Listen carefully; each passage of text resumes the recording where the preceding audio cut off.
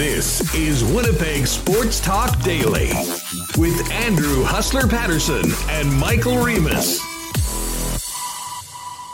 What's going on, folks? Welcome to another edition of Winnipeg Sports Talk Daily. I'm Andrew Patterson, your host, along with the CTO, Michael Remus, back at the WST Command Center. Great to have you with us. We do have a big show today. We will get ready for the NFL draft with my good friend Andy McNamara of Sportsnet. Andy is so fired. Andy's fired up 24/7, 365, but exponentially more on draft day. He's already said that he's going to probably jump through the screen at some point, so we're looking forward to that. That'll be a little bit later on. And coming up in about 10 minutes, Rennie of Kenny and Rennie fame, Sean Reynolds of Sportsnet, will break down the Jets' 5-game losing streak, last night's game, and look ahead to getting back out on the road. As always, we are brought to you by Not Autocorp, Boston Pizza, Royal Sports, the Nick and Nicky DQ Group, our golf sponsors, Breezy Bend Golf and Country Club, Cool Bet Canada, providing our lines, and of course our friends at Aikens Lake Wilderness Lodge. And starting tomorrow, Assiniboia Downs as we get ready for the Kentucky Derby. Let's get Michael Remus in here to start off the afternoon. And we'll give a shout out to everybody in the chat so far. Great to see people popping in right off the top of the program. Remo, what's going on, dude? How's it going? One sec. I'm just getting some stuff loaded in here, but I'm doing good, feeling good. I like your draft hat, Huss. It's nice, new. Did a great video from Royal. I did today. Popped in there. Royal, I mean, listen, if you're a sports guy, it's the best store in the world. Is it the biggest sports store in Canada, do you think? Like the one on Pembina Highway? I'm trying to think, what could possibly be bigger? I'm not sure. It's pretty enormous. They got a ton of stuff. So I think people like us, the videos where you're out and about on the street doing things. So I post, that's on our Facebook, Twitter, Instagram, Sports Talk WPG. Actually, I want to give a shout out to anyone who's on Apple Podcast. We've had a couple people reach out and be like, where's your episodes? Apparently, if you updated your iOS to the latest one, there are some issues with their iOS in the podcast. So, but they are there, I swear. You're going to have to try like Spotify or something else. Oh, wow. An Apple Podcast issue. Yeah, that's an Apple. I'm going to have to check into that. We've had people message us, be like, where's your podcast? Why haven't they been posted the last 2 days? So they're there. Just letting you guys know. Excellent. Well, hopefully that won't be an issue going forward, but you can always jump in and join us live on the YouTube or watch it later on YouTube after we finish the program. Many of you are probably with us on YouTube right now, but if you are listening on the podcast and you do want to get in there, just search Winnipeg Sports Talk. All our links are at the website as well, and make sure you hit that subscribe button. For everyone with us right now, hit that like button. Great to have you with us. Well, yeah, just quickly on Royal Sports, these are the new draft hats, NFL Draft Round 1 tonight. I got to take the Chiefs one because they traded their first-round pick, so we won't be seeing this hat tonight in round number 1. We will see 32 names called, though, and Andy McNamara is going to join us a little later on. But, Remo, let's get to it. A loss for the Winnipeg Jets last night, but definitely a different feeling coming out of last night's game as opposed to what really felt like rock bottom on the season on Monday night. What'd you think? Yeah, I agree. It definitely was rock bottom. When you're at rock bottom, Huss, there's only one way to go, and that's up. You can't go any lower than rock bottom, I'm pretty sure, right? Is that like hell? That's the theory. That's the theory, yes. So it was hitting the floor. Yeah, it was definitely an improvement, but that's not saying much. I mean, we called it embarrassing. I think even Paul Stastny and Matthew Perreault said that as well. Wasn't the greatest performance on Monday. It was better, but it's not a win. They're still on a 5-game losing slide, and you want to go into the playoffs playing your best hockey. We've seen that from other teams in the past, and we've seen what happens to the Jets when they're not playing their best hockey. As you mentioned, 2019, where they kind of faltered down the stretch, got against the Blues, tried to find their game. They did for a bit, but we all remember what happened. They lost. So I thought last night, at 5-on-5, they played better. They were able to contain McDavid. It was on the power play where he where he got 2 points, including another point on the empty netter. He's got 21 points in 9 games here. And the Jets might be 22 now. I think. You think he just got a point during the show since it started? But I think it was better. But I don't know what it is. I know Marat was trying to figure out on The Athletic. the Jets against the Oilers, they can't score any goals. They're on a 6-game losing streak against the Oilers. This is their 5th game in a row overall, going back to games against Toronto. But I think they got like 7 goals in their last 6 losses to Edmonton. And for the Jets, who are going to be matched up, most likely against Edmonton in the playoffs, very concerning. And also concerning that McDavid's got 2 points in every game against the Jets. And last night, as you said, I think at 5-on-5, they felt that they did a pretty good job at getting back to doing what they need to do to, play on a more even keel and not have this guy kill you. And, unfortunately, a couple careless penalties from the captain put the team down. And, the Edmonton power play was what victimized the Winnipeg Jets. And, in a game where, you leave thinking, well, not a bad job against Connor McDavid. You look at the score sheet and you see another 3-point night. So, that's just part of the challenge of going up against the Edmonton Oilers, in particular, Connor McDavid. I remember yesterday, Reem, we were talking about last night's game going into it. And Mitch, one of our regulars, the Godfather here from in the chat, was mentioning there's no moral victories. It's about winning, and we talked about it a little bit more yesterday. And I mean, honestly, because of where the team is in the playoffs right now, winning or losing last night. I mean, a win certainly would have been nice. You want to get that good feeling, but it was starting to build the team back up. From really falling apart from what, made them successful earlier this season. So, again, I don't want to put lipstick on a pig here, but it was a much better game. It was a much better team effort, and you really could tell from the interviews after the game with the coach, with goaltender Connor Hellebuck, who we'll hear from in a little bit, that they did feel like they were starting to go in the right direction. And, man, I think it's a good thing for this team to get away from home. It's hard to believe that the Jets right now are a 500 team at home, 11-11, and whatever they have losses in OT, and 16-8 on the road.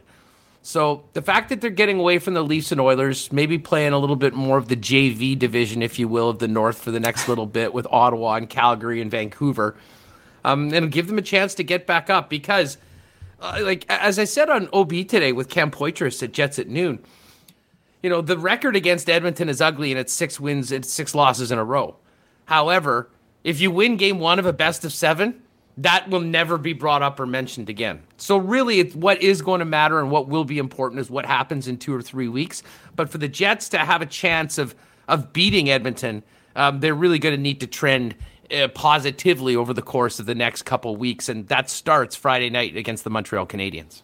Yeah, Montreal's going for it through a bit of a slide on their own here at the end of the season, and some people wondering if they seemed like they had a grasp on that 4th playoff spot. Can Calgary catch them? I think it's going to be tough, but maybe not as unlikely as we thought before. So we'll see for the Jets. They did. We talked about the lines. They did go with Appleton, Kopp, Scheifele, but then they kind of switched it around, and the game moving Dubois with Vesalainen and Perreault. And then doing Stastny, Wheeler, Connor. Eventually, he ended up, going back to that Scheifele, Wheeler, Connor. We figured it was only a matter of time until they went to Old Faithful there. But I think some people in chat here are talking about Dubois' ice time. He's getting kind of buried down on the 3rd line. Stastny, he had a chance to score early on. If they get a goal early, Morrissey had that one shift in the first period where he had a rebound on an empty net, whiffed on it, then goes to take a slapper, breaks his stick. Next thing you know, a 2-on-1 goes down the other way, and that's kind of how it's gone this year for him. Again, a better game last night, but you didn't get the win. You're still on a losing streak, and I think if you're a Jets fan and you're playing the Oilers, you got to be not feeling so great about. But I think the games have been, for the most part, pretty close. I don't, Monday notwithstanding. Yeah, not Monday, but other ones I think we're pretty close.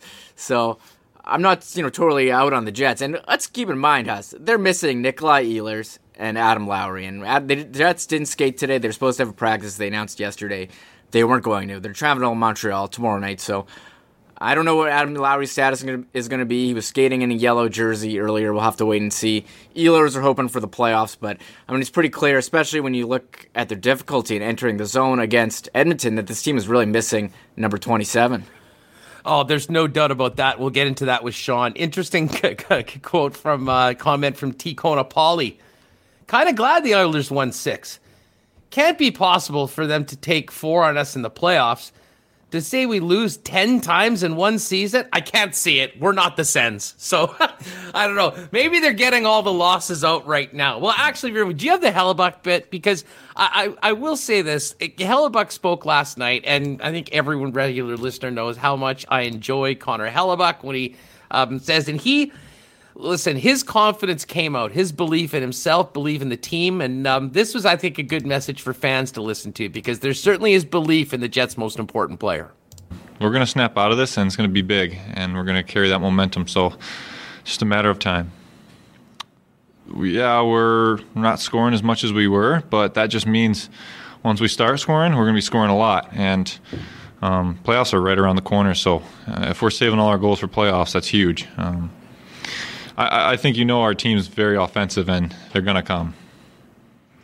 Oh, that was some vintage Helly last night, Reem.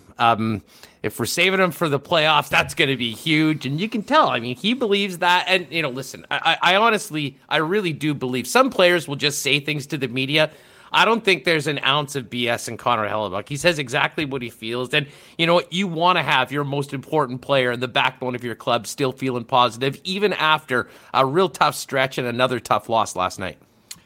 Yeah, Connor Hellebuck, there's no short of confidence ever with that guy. He gives up a ton of goals. Hey, I liked my game. I'm doing all the little things. So I loved hearing that from him. I thought it was great, trying to give a positive. We're saving all these goals for the playoffs. We're ready to explode. So, if that does happen, we'll wait and see. But, 7 goals in the last 6 games against Edmonton?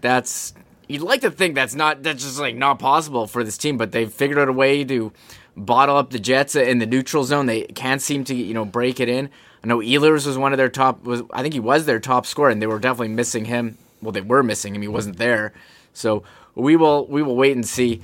It's funny. I saw a tweet from Marat at the end of the game saying, the Jets got a power play with 4 minutes left. Like, finally got a power play. Like, how much stuff did they let go during that game? And then at the end, like, the Jets, they deserve a power play here. I guess that's how it goes. But they went with who is it? The first part, Pionk, Appleton, Scheifele, Wheeler, Stastny. And I saw someone tweet, where's Connor? I mean, he's your leading goal scorer. And it seemed like they're trying to, and Marat said, they're trying to fit players to an idea on the power play rather than an idea to players. Someone in chat goes, where was Connor last night? I mean, there was a few wearers KFC in the chat today. I don't know. They've kind of, since Ehlers has been out, and they've gone to that power play too with all the right shots with Wheeler trying to feed him.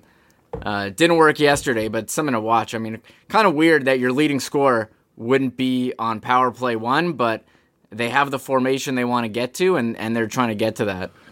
You got it. Hit us up with your thoughts in the chat here if you're live with us on YouTube, and make sure to hit that like button. We're going to get to Sean Reynolds, Rennie of Kenny and Rennie fame in just a minute. As I mentioned, Royal Sports, great sponsor of ours. We're going to talk NFL draft a little later on. You can get the new draft hats right now at Royal Sports with, I believe, all 32 teams still in stock right now.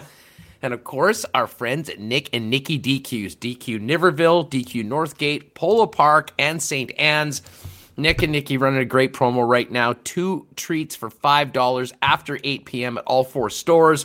Small cones, regular dip cones, small sundaes involved in that. And again, if you've, I know we're not doing any big gatherings, but if you want to spice up your gathering, why don't you do it with one of those amazing Dairy Queen cakes? You can even order on Instagram at DQ Manitoba for Nick and Nikki DQ. All right, let's get to it. We welcome in our first guest coming off a late night last night, going at it with our good friend Ken Wiebe. He is, of course, Sean Reynolds of Sportsnet, Rennie of Kenny and Rennie fame, and he joins us now on Winnipeg Sports Talk Daily. Rennie, what's going on, dude? Great to see you. Hey, I like the sound of that. I didn't think that we were at that stage yet, but if I'm Rennie of Kenny and Rennie fame, I'll take it. Absolutely. It was fun. I mean, it's so interesting in the aftermath of the station shutting down with what we're doing here every day. Obviously, Illegal Curve guys cranking up their content and what you guys are doing now on game nights, both pre and post. And, it's so different than what we kind of remembered it being like for years and years and years. But I have to tell you, it's fun being involved in it. We're getting incredible feedback here every day. And as someone that, wants to consume as much Jets content as possible, it's amazing for fans to kick back after the game, hear what's going on OB, see what the IC guys have, and then finishing up the night with you and Ken. And as we know, you get weeb going on. I mean, listen, you could basically have 3 or 4 hour shows even if no one was live in the chat. Yeah, he doesn't want to stop. There was a couple times we got close to 2 a.m, and I actually think we hit that stage. But we did a 2-hour show one time, and he just won't stop. Like, you have to shut that guy down. He's that guy that you got to. And he's not this guy, but to use another analogy, he's that guy at the bar that you have to shut down. Otherwise, they're just going to keep going and going. But I mean, he loves to dig into this stuff, and so do I. So I think it's worked in that regard. And, you're talking about us moving into this space. The IC guy is doing a phenomenal job, and they're great with us. They always send people our way. But I got to say, you're talking about the way things have changed. And Huss, you've been such a voice in this market for so long, and do such a great job. And I listened to you for years. And I think you've just done such a good job of kind of coming into this space and just giving exactly what you've always given. So the continuity that I think that you bring to it has done a real good job in bringing Manitobans to that space and realizing there's that alternative. So I wanted to, as someone who I feel, Kenny and Rennie fame has benefited from that, I wanted to thank you for that. Hey, well, listen, you know what? We're, it's great. I mean, I really appreciate that, and we appreciate the support of everyone, and it's great. I mean, we see so many of the same people that are here supporting us every day, popping in after the games, because at the end of the day, we're all part of, filling a pretty big void in a sports crazy city, without a 24/7 sports station right now. And God knows we've got lots to talk about right now, Sean. As brutal as Monday night was, and as depressing as the conversations the Jets fans were having, and frankly, we were having, over the course of Tuesday's show and yesterday's program going in, it was still a loss last night. There's still a long, long ways to go. But is it safe to say that, if you considered Monday rock bottom for the Winnipeg Jets, that last night was an important step in the right direction, one that needed to happen, but they still have a long ways to go before they'll be able to challenge this hockey club that just beat them for the 6th straight time? Yeah, I do think Monday was their rock bottom. I saw that 7-1 loss to Montreal earlier in the year as more of a bit of a one-off. Monday was a team that looked entirely lost to me. No confidence. And it's interesting. Before the game yesterday, we talked to Paul Maurice, and Sarah Orlesky had asked the question about, how quick you can come out of these things. And Paul Maurice's response was, hey, sometimes you can turn the switch and be back just like that. Sometimes it's a little bit of a build. And for me, I expected this to be a build. They'd lost that 4th straight game. I didn't necessarily see them bouncing back very quickly. I go back to that 5 straight losses they had last season before they went into their week-long break. And I always remember them kind of falling down that rabbit hole a little bit. In the first 2 games that they lost, they were really bad. Then the third one, their results weren't great, but Paul Maurice had said, no, I saw signs of what we're trying to do there. And then the 4th game, he said, yeah, we built on the previous game. We're getting closer. The 5th game that they lost, you're thinking a team's going to be like, it's not working here. And Paul Maurice had said, no, that game that we just played, if we carry that forward, we'll be fine. And then they came out of that break and they absolutely took off and were looking really good before the COVID break shut everything down. I see something similar for this team right now. I didn't think it was going to be something you were going to snap out of it. I definitely didn't think it was going to be something you snapped out of it against a team like Edmonton that looks to be firing on all cylinders. I didn't think that was Edmonton's best game last night, but they look like a team that's confident and knows how to handle the situation they're in. But to your point, they took, in my mind, a step forward. They started doing the right things. They kept the game close. I think their confidence is still low, but that at least gives them something to build on. And I do think these next 6 games that they're playing Montreal, as Remo was talking just before I got on here, absolutely in the sewer right now. They need to figure it out. So there's an opportunity there. And then a bunch of teams that aren't in the playoffs that can be dangerous, but it's not the Toronto Maple Leafs and Edmonton Oilers, which we saw over the last 5 games, are real lethal teams to try and correct yourself against. They've got an opportunity here to get their game on track against some I'm going to say it, lesser competition. It's an opportunity, I think, that they've got to take advantage of, and there's a good chance I think they'll do that. Sean Reynolds with us here on Winnipeg Sports Talk Daily. And we talked about this yesterday going in, and there were some differences of opinion. Some people thought, regardless of the result last night on the scoreboard, let's see the Jets get back to doing the things that are the foundational things that Coach Palmieri's talked about. Shorter shifts, straight lines, making good passes, winning battles. All of those things that, you're not even in, you don't have no chance of winning unless you do well. I think we saw a lot more of that, certainly, than we did on Monday.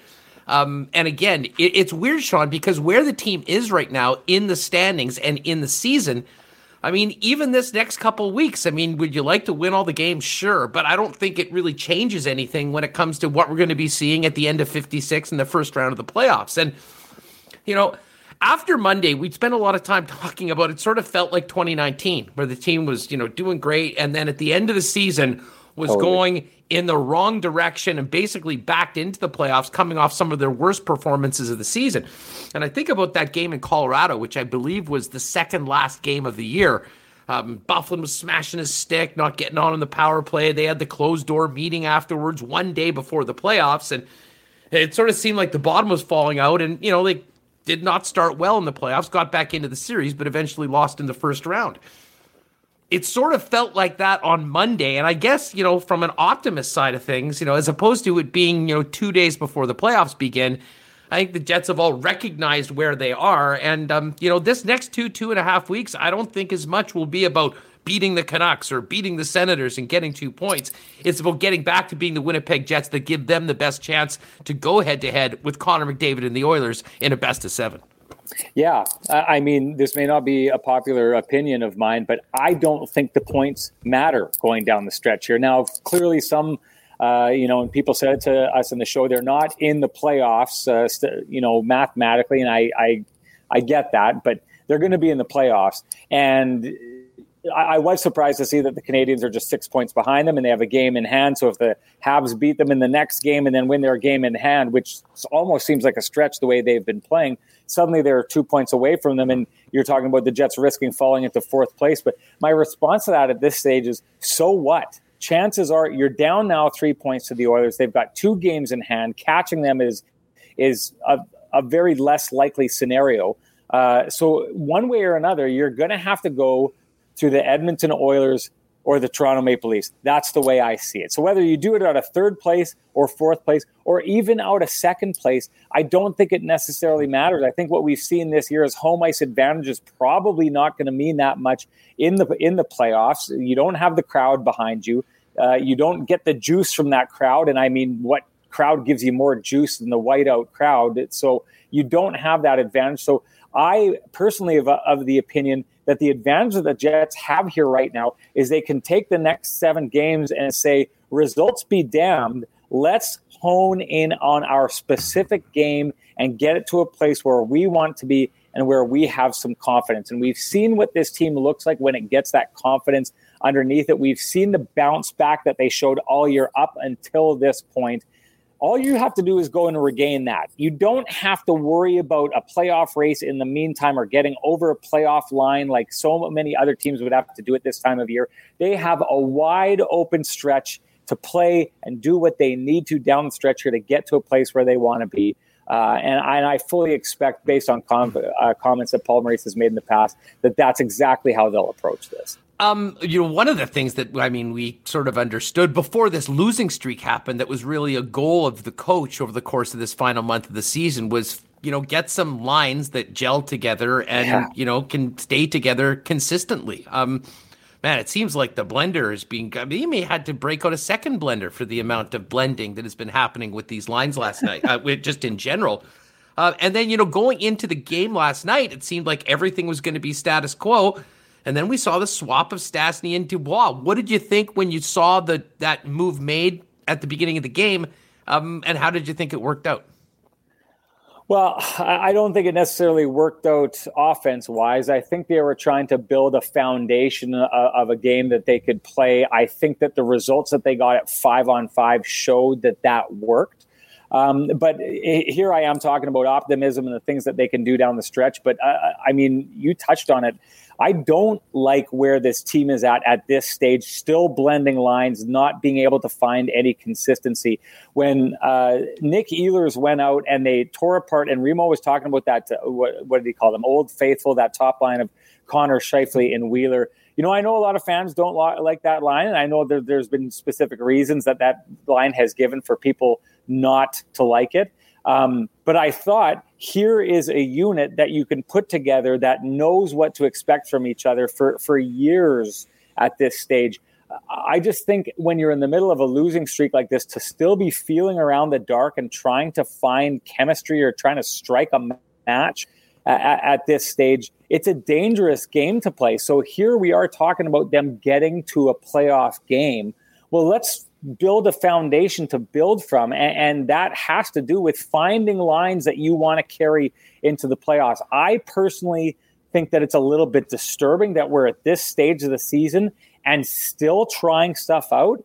Now, if there were lines that we knew this season that had unabashedly worked, and you could go back to in this moment and know that you went back, you could go back to them and know what you were going to get from those lines, I'd be okay with it. But I don't think we know that.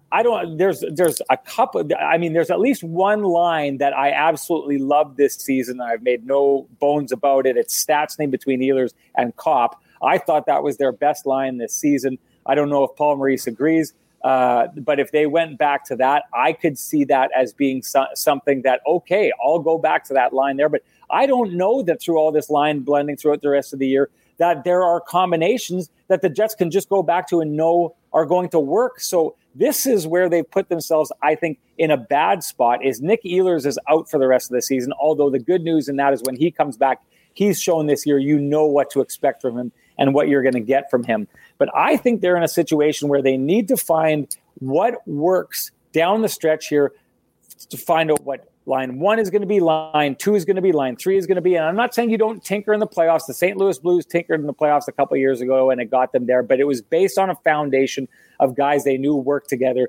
We need to get to that at this stage. If you're the Winnipeg Jets, you've got to get to something you know you're going to go into and ride going into the playoffs.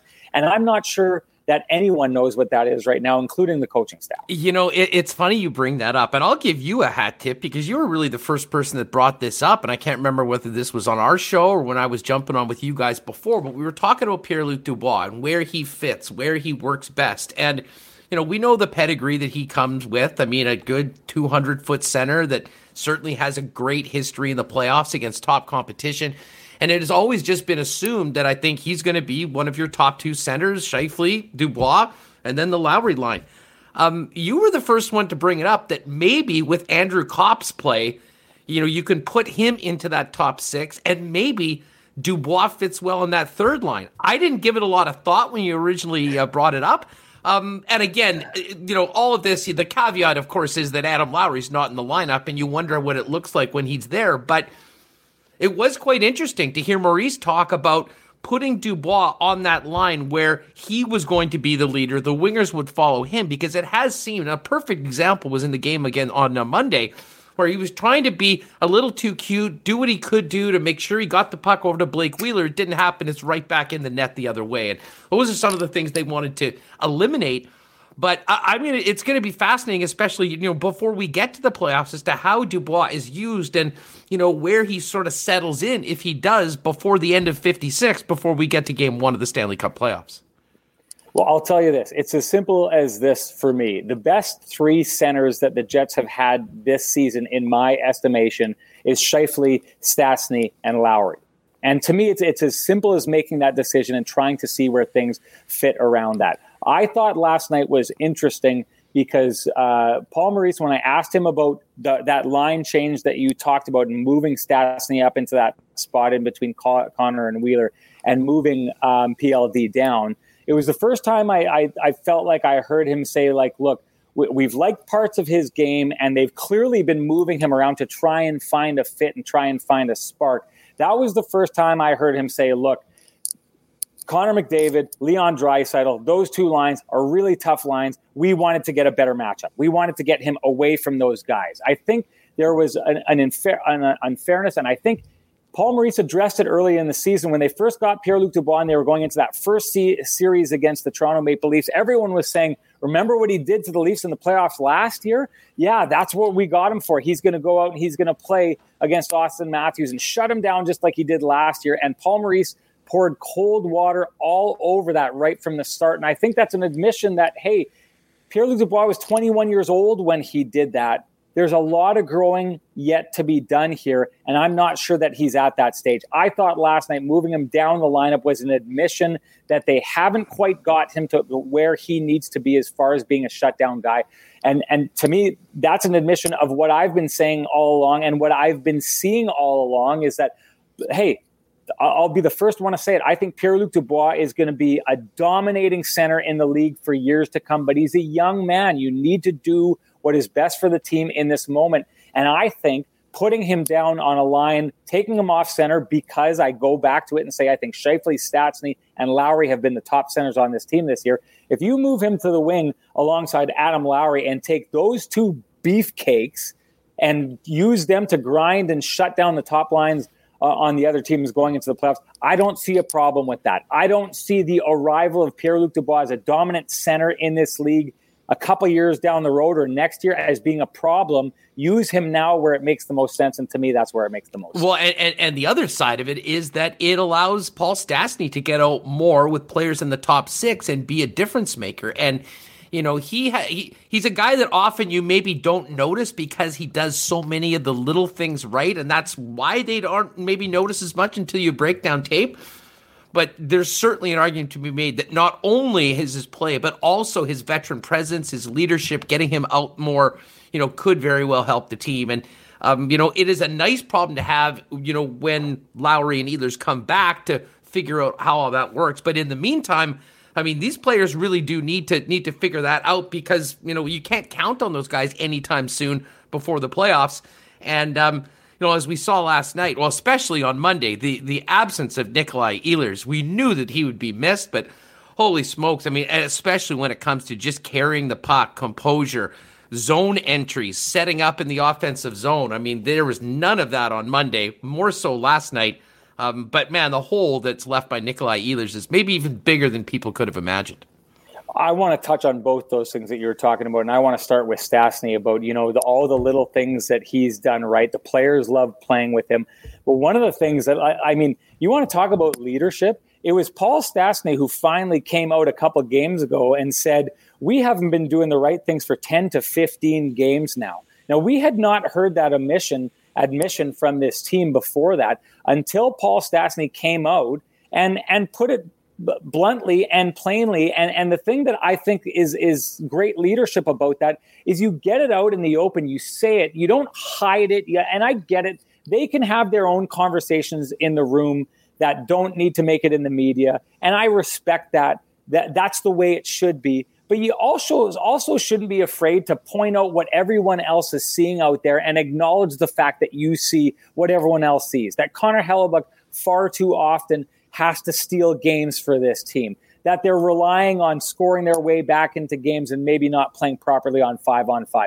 He addressed that. He brought it out. Now it becomes a conversation between the fans and the media and the coach and the players, and they have to address it. And then we can see how it's being addressed. Last night, they addressed their 5-on-5 issues, and that's a big reason they should have confidence going forward. They shut down Connor McDavid and Leon Draisaitl at 5-on-5. If they continue to do that in the playoffs, they're going to have a way better chance of surviving against a team like Edmonton, who we probably think they're going to be playing. And that's necessary. And I think Paul Stastny is a leader in taking it down that road, forcing the team to look inwards and say, listen, we've got problems, address the problems, and let's get moving forward. Let's not hide from them, address them. And to your point about Nick Ehlers, I mean, I just think, and I've said it time and time again, I think that he's the team's MVP so far this season. The energy that he brings, the attitude that he brings. That last game we saw him doing what he was doing up against Joe Thornton. This guy is now, in my estimation, the heart and soul, along with Adam Lowry, of this Winnipeg Jets team. As he goes, they go. It really is. And I don't want to make excuses about, you know, for injuries, especially with a team that's supposed to be the deepest forward group in the NHL. But I will say this, I don't think that there are two worse players to be out of the lineup right now than Adam Lowry and Nick Ehlers. All that being said, I think many people thought that, with Ehlers out of the lineup, it would really be a time for Kyle Connor to step up his game. That hasn't really happened. What do you make of where KFC is at right now? Well, I think moving him back up with Wheeler and the Scheifele, the Scheifele line that was supposed to go, I saw an energy from him that I thought had been missing for quite a while from his game. I think to a degree that he may be a victim of what we were talking about earlier, this constant line juggling. And he's a trigger man. I've always thought of him as that from the time that he's been in college. He's a guy that you want setting up in a spot and finishing and putting the puck in the net. So he's a player that plays best off of other players. He's not the creator, although he can, but he plays best when he's the guy who's finishing things. And in order to be the guy who finishes things, you got to know how the players around you are going to react. You got to know where to go, where those guys are best going to find you. So I think the line blending, trying to find chemistry up and down the lineup, I think that's something that may have affected Kyle Connor's game so far this year.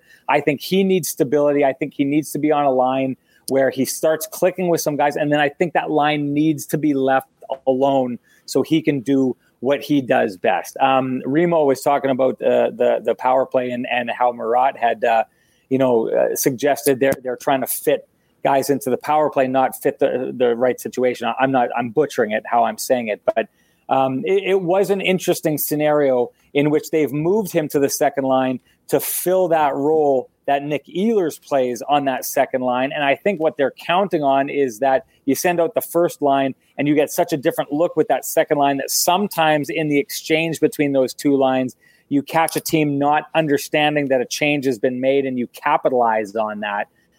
It just seems strange because the first line ended up chewing up the majority of that power play, and we never got the chance for that transition to affect the Edmonton Oilers. In retrospect, it looked like it would have been a smarter thing to do to just go put him back in that spot on the top power play where he's been all season and have them work it from that point. Sean, as far as the blue line goes, it's been Jordy Ben for the last couple games. Do you think that continues? Will we see Ville Heinola before the end of the season? And where's Logan Stanley right now? And maybe handicap those three as to being in the lineup for game one of the postseason. So I'm convinced, and clearly it can change. Clearly you can bring guys in. I do think that we'll see Ville Heinola try it out. I think we'll see Logan Stanley again. I do think that what we've seen is that, for me, the job is Jordy Ben's to lose at this stage. So I think if he keeps coming in and gets opportunities and he continues doing what we've seen from him, he gives Paul Maurice what I think Paul Maurice has been craving for a long time, and what he asked for on the fourth line and what he's shown has got results on the fourth line. He's asking for a veteran player who what he gives, at least Paul Maurice knows exactly what he's going to get from that player. And I think that that's where a player like Logan Stanley and Ville Heinola are at a disadvantage, because they're young players and their game is going to be up and it's going to be down. And that's not what Paul Maurice wants. He wants steady. So do I believe that Logan Stanley and Ville Heinola can offer more than what Jordy Ben can offer? I entirely think that. But I also think that the bumps in learning the NHL game can cost you, and you don't want those things to cost you at the NHL level. So I think as it stands right now, it's Jordy Ben's job to lose, meaning if he comes out and has a stinker of a game or two stinkers of a game back-to-back, then you force the coach to start looking at those other players. But I think it would take a phenomenal effort from those two players in their audition with the team to stick. And I just don't know that being the sixth man in that rotation provides you the opportunity to make that big of a difference. Hey, I want to ask you about Coach Maurice, but before that, on goaltending, it was interesting. Some more classic Connor Hellebuck quotes last night after the game. Ultimate confidence. They're saving the goals for the playoffs, which is going to be great. But I am wondering, how many games do you think that Laurent Brossoit gets in before the end of the season? And, is it going to be a matter of just, when does Connor want to rest, or will there be more to it? Yeah, I think Connor Hellebuyck is the only guy who can answer that question, because it's going to come down to how he feels and what he wants. And I don't know, from what we've seen from Paul Maurice, is he doesn't get in the way of that too much. He trusts Connor Hellebuyck. When he says, I don't ever worry about that guy, I take it as being, if you're a boss, you want those employees that you don't have to manage, that you don't have to find out whether they're doing their work. And when you get those employees, you kind of just leave them alone and they bring in their work and it's all done. And you just kind of leave them alone. I feel like Paul Maurice has taken that tack for the last couple of years now with Connor Hellebuyck. And make no mistake about it, people say it. I'm not saying anything groundbreaking when I say this. At this stage, from what we see with the Winnipeg Jets, they're only going as far in the playoffs as Connor Hellebuyck takes them. So this is going to be about managing his game the way that Connor Hellebuyck feels it needs to be managed for him to be at his best. And so I'm not even going to venture a guess on that, Huss, because I just think that Connor Hellebuyck is going to determine what happens there. You know what, Sean? In addition to Hellebuyck, I'll add Mark Scheifele into that mix, because as we saw, in the epic 7-gamer against Nashville, it was Mark Scheifele playing the best hockey of his career, scoring every game, and, really was able to put the Jets over the top. I was going to ask, you've covered Paul Maurice for a long time. You're on the calls every single day. What have you thought about Maurice's last week? And not necessarily like the line matchups and the movements, but how he's handled everything, specifically Saturday night with the benching of Mark Scheifele. That is a card that does not get played very often. We hadn't seen it played in a long time. His reaction to the loss Saturday, then, of course, Monday, and then a bit of a different tone yesterday coming out of last night's game for the coach. Yeah, what an interesting week. And let's start off with the benching, because as you put it, it is not a card that Paul Maurice likes to play. He rarely plays it. He talked about it not being something that you do as much in games, and that back in the day, the players would almost go bench themselves. They knew if they'd done something wrong, they would just, sorry, coach, I'll be at the end of the bench. Let me know when I'm out of this, right? It seems strange to me, and I'll say this because I think no slight to Mark Scheifele, but I think what he benched Mark Scheifele before, what he benched Mark Scheifele for, we've seen from Mark Scheifele before. So to get to a point where you are benching him for doing that at this stage seems strange to me, and I thought it put him in a bad position, and I wonder if he would do it again, because I think of the very next game they play, the response that you're wanting from your team after benching an assistant captain is that everyone comes out shot out of a cannon, and I thought it had the reverse effect. And I think of that I think it was the hat trick goal that Connor McDavid scored, and Kyle Connor turned that puck over. I thought Kyle Connor's body language after turning that puck over and the kind of half-assed skate that he took back down the ice on a back check following that play was far worse body language than what we saw from Mark Scheifele. And so that's the tough position you put yourself in as a coach. If you're going to bench a guy like Mark Scheifele because of his lackadaisical stroll back to the bench, then that becomes the standard. Everyone, take a look. The assistant captain on this team just got benched because he did that. That's the standard. That means if someone does it going forward, they should get the same treatment. And I thought that play stood out to me for Kyle Connor turning that puck over. And I had wondered, as soon as that happened, if he was going to put Kyle Connor at the end of the bench. He didn't do that. And I think he basically put himself in a situation. Those benchings can either be a John Tortorella, I'll bench guys until this team misses the playoffs because I believe that this is going to get things where they need to be in the long run, but we may sacrifice a season in the process to get there. Paul Maurice clearly can't do that and put himself in a situation where I don't think he could punish similar behavior the same way. And that's why it's a risky thing to do, because I personally believe he put himself in a position where the team is watching and saying, okay, is that bench worthy? And it is, but he can't do it. And so that's why I think it's a tactic that he stayed away from. And I think going forward, you're not going to see him pulling that off anymore. Yeah, it's a difficult card to play repeatedly. That's for sure. What's the old saying that the beatings will continue until morale improves? Yeah.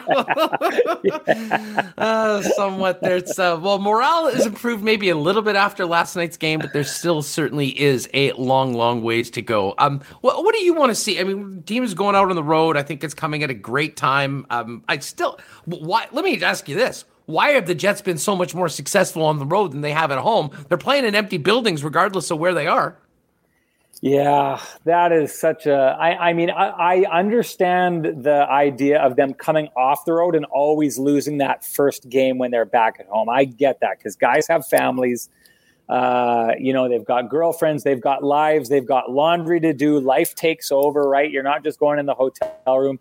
And I think, too, part of that is these guys go out on the road and they get locked into their rooms and it kind of drives them nuts. And all they can do is focus in on hockey, which I think has worked for the Jets on the road. But when you get home, because you've been trapped in your, and I don't want this to sound dramatic and I'm making it sound dramatic and it's a stupid thing for me to say, but they're trapped in their jail of a hotel room where they can't really get out and they can't do anything.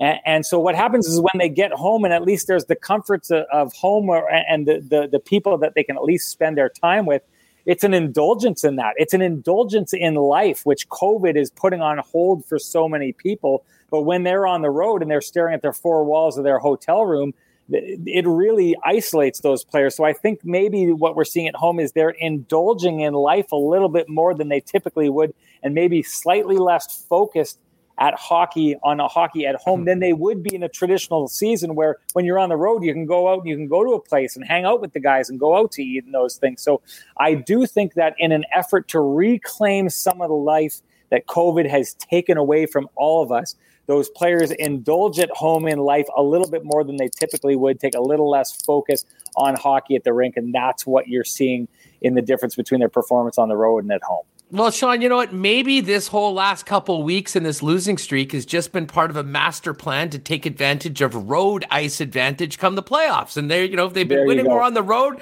Let's start off on the road when we get going.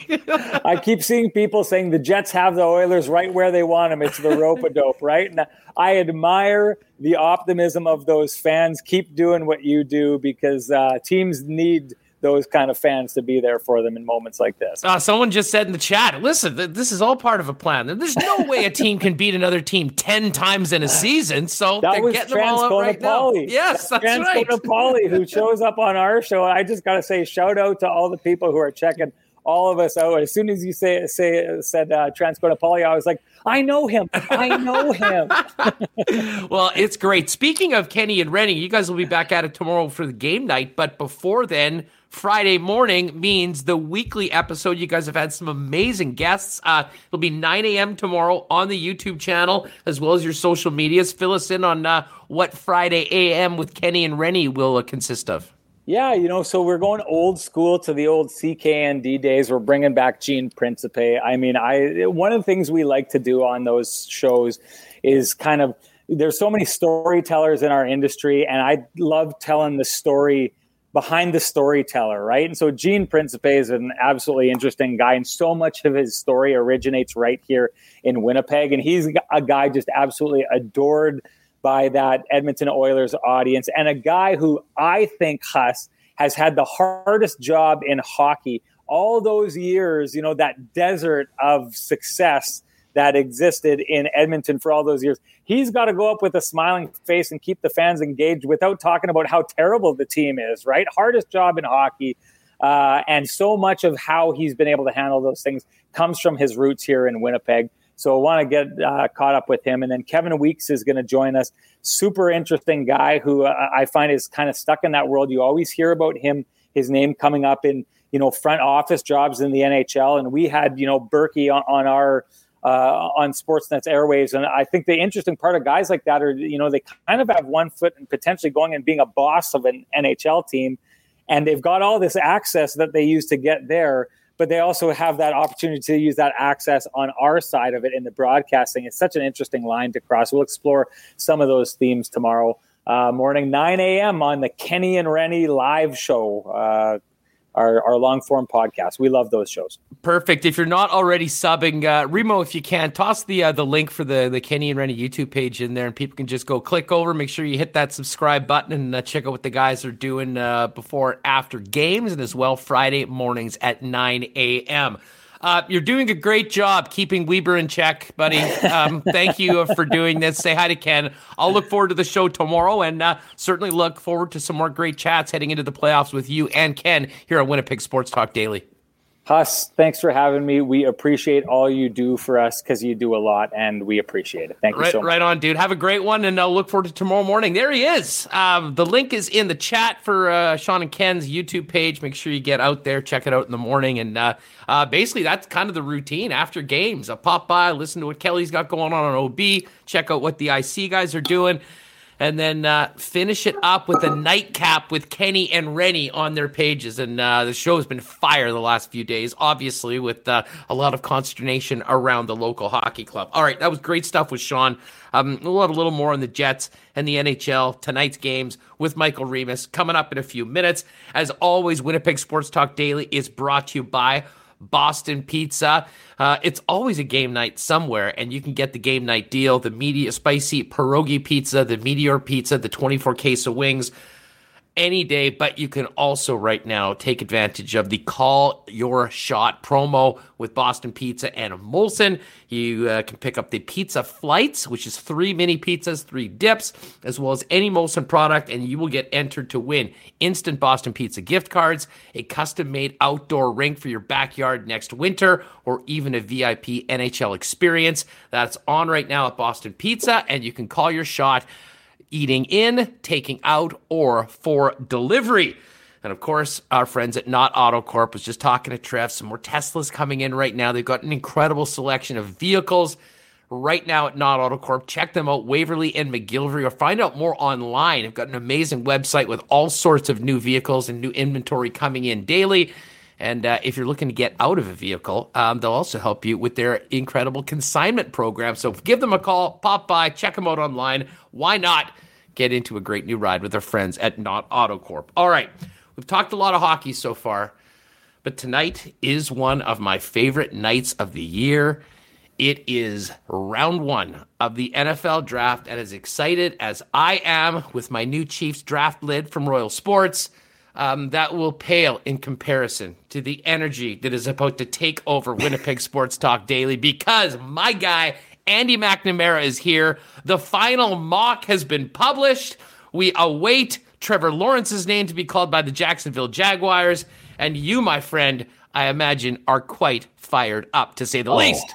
Boy, Hustler, I'm ready to jump through that screen into Winnipeg, brother. I'm ready. I am ready. I love the hat, too. That hat is sweet. That's a nice draft Thank you. hat. Yes, Andy. I popped by early, and if people didn't see, you can go to my Twitter, just a little video there at Royal, but I thought it was a perfect day to go in because I was talking to Greg and Gerald, and they just got all the new draft caps in. So Nice. whatever your team is, if you want to get these new looks, sometimes the draft hats are ugly as hell, to be perfectly honest. Yeah. There has been a few over the past 5 years that definitely not worth putting on.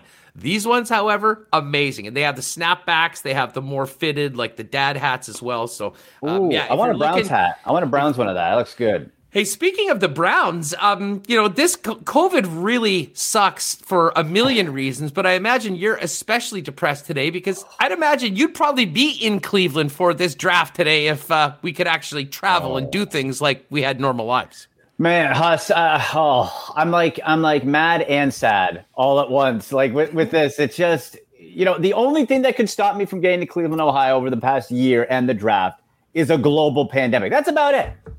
Without me being physically dead, or it's a global pandemic is the only thing, and there it is. So I'm have to enjoy it. Apparently, the weather is supposed to be quite crummy and wet and all that. So I guess that's a bit of a bonus. But yeah, I'm pretty down. I'm not there. But Huss, I felt like I was kind of there in spirit because I watched Draft Day movie. I got the official Draft Day movie shirt, which I got in 2014 when it came out in theaters. It was like the launch. It was in. And I got the shirt. So I'm watching Draft Day. I'm loving it. I am out on Draft Day. I say it's one of the worst movies that has ever been made. Now, I mean, I did have pancakes this morning. I saw your tweet, and I hit the drive-through for some after I was at Royal.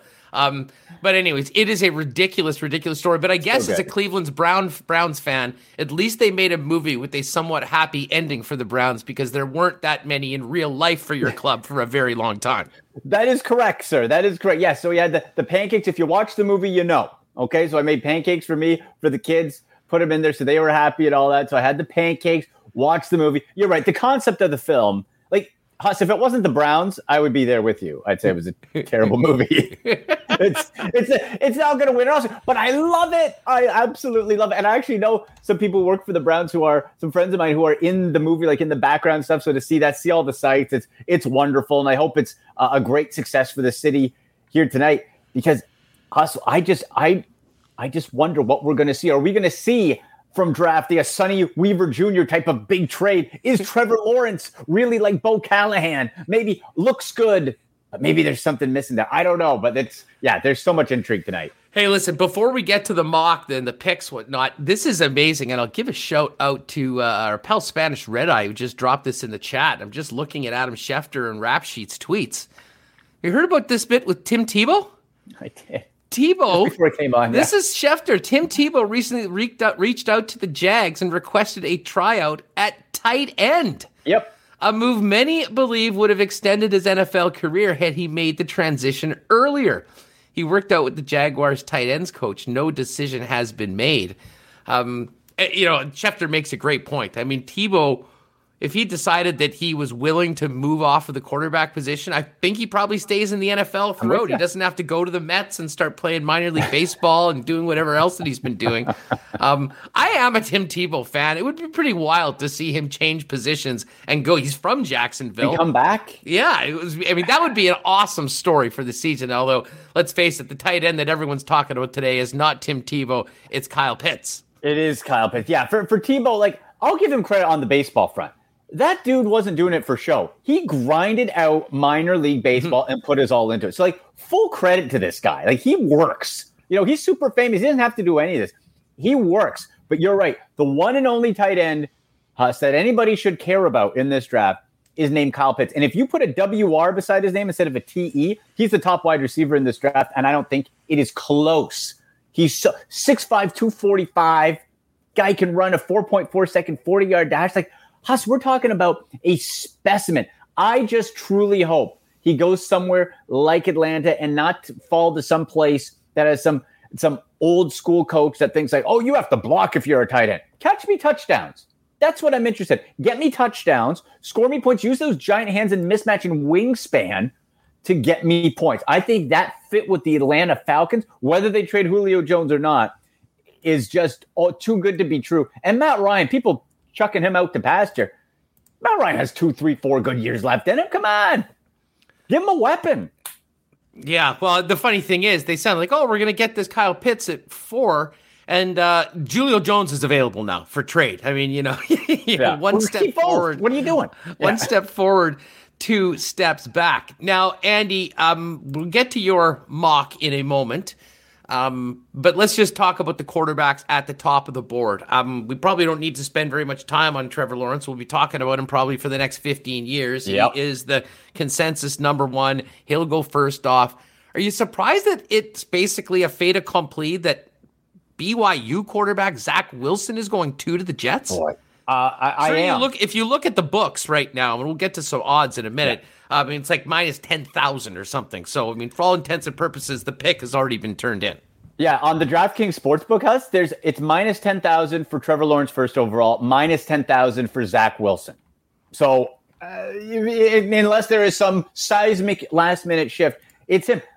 The last quarterback from BYU, and to my knowledge, maybe the only other one to go in the first round was Jim McMahon in 82 to the Bears. So we're not talking like this is a funnel of quarterbacks into the NFL. And Zach Wilson, I think he can do everything the Jets are going to do. Remember, it's Robert Saleh and Mike LaFleur coming over from San Francisco, so they'll be running that Shanahan style of offense, which, what does that mean? Got to be able to do play action, got to sell it. He can do that. He can roll out, he can throw on the move, all the tools. My concern is level of competition compared to, let's say, Justin Fields, who played under the spotlight, ultra competitive games, like against the best opponents. His only 2 losses came for Fields in the playoffs. When Wilson played top competition the couple times, didn't look so good. So it all depends. I understand it, but he's one of those cases where it seems like every year there's somebody that just rockets up the board, and Zach Wilson's that guy.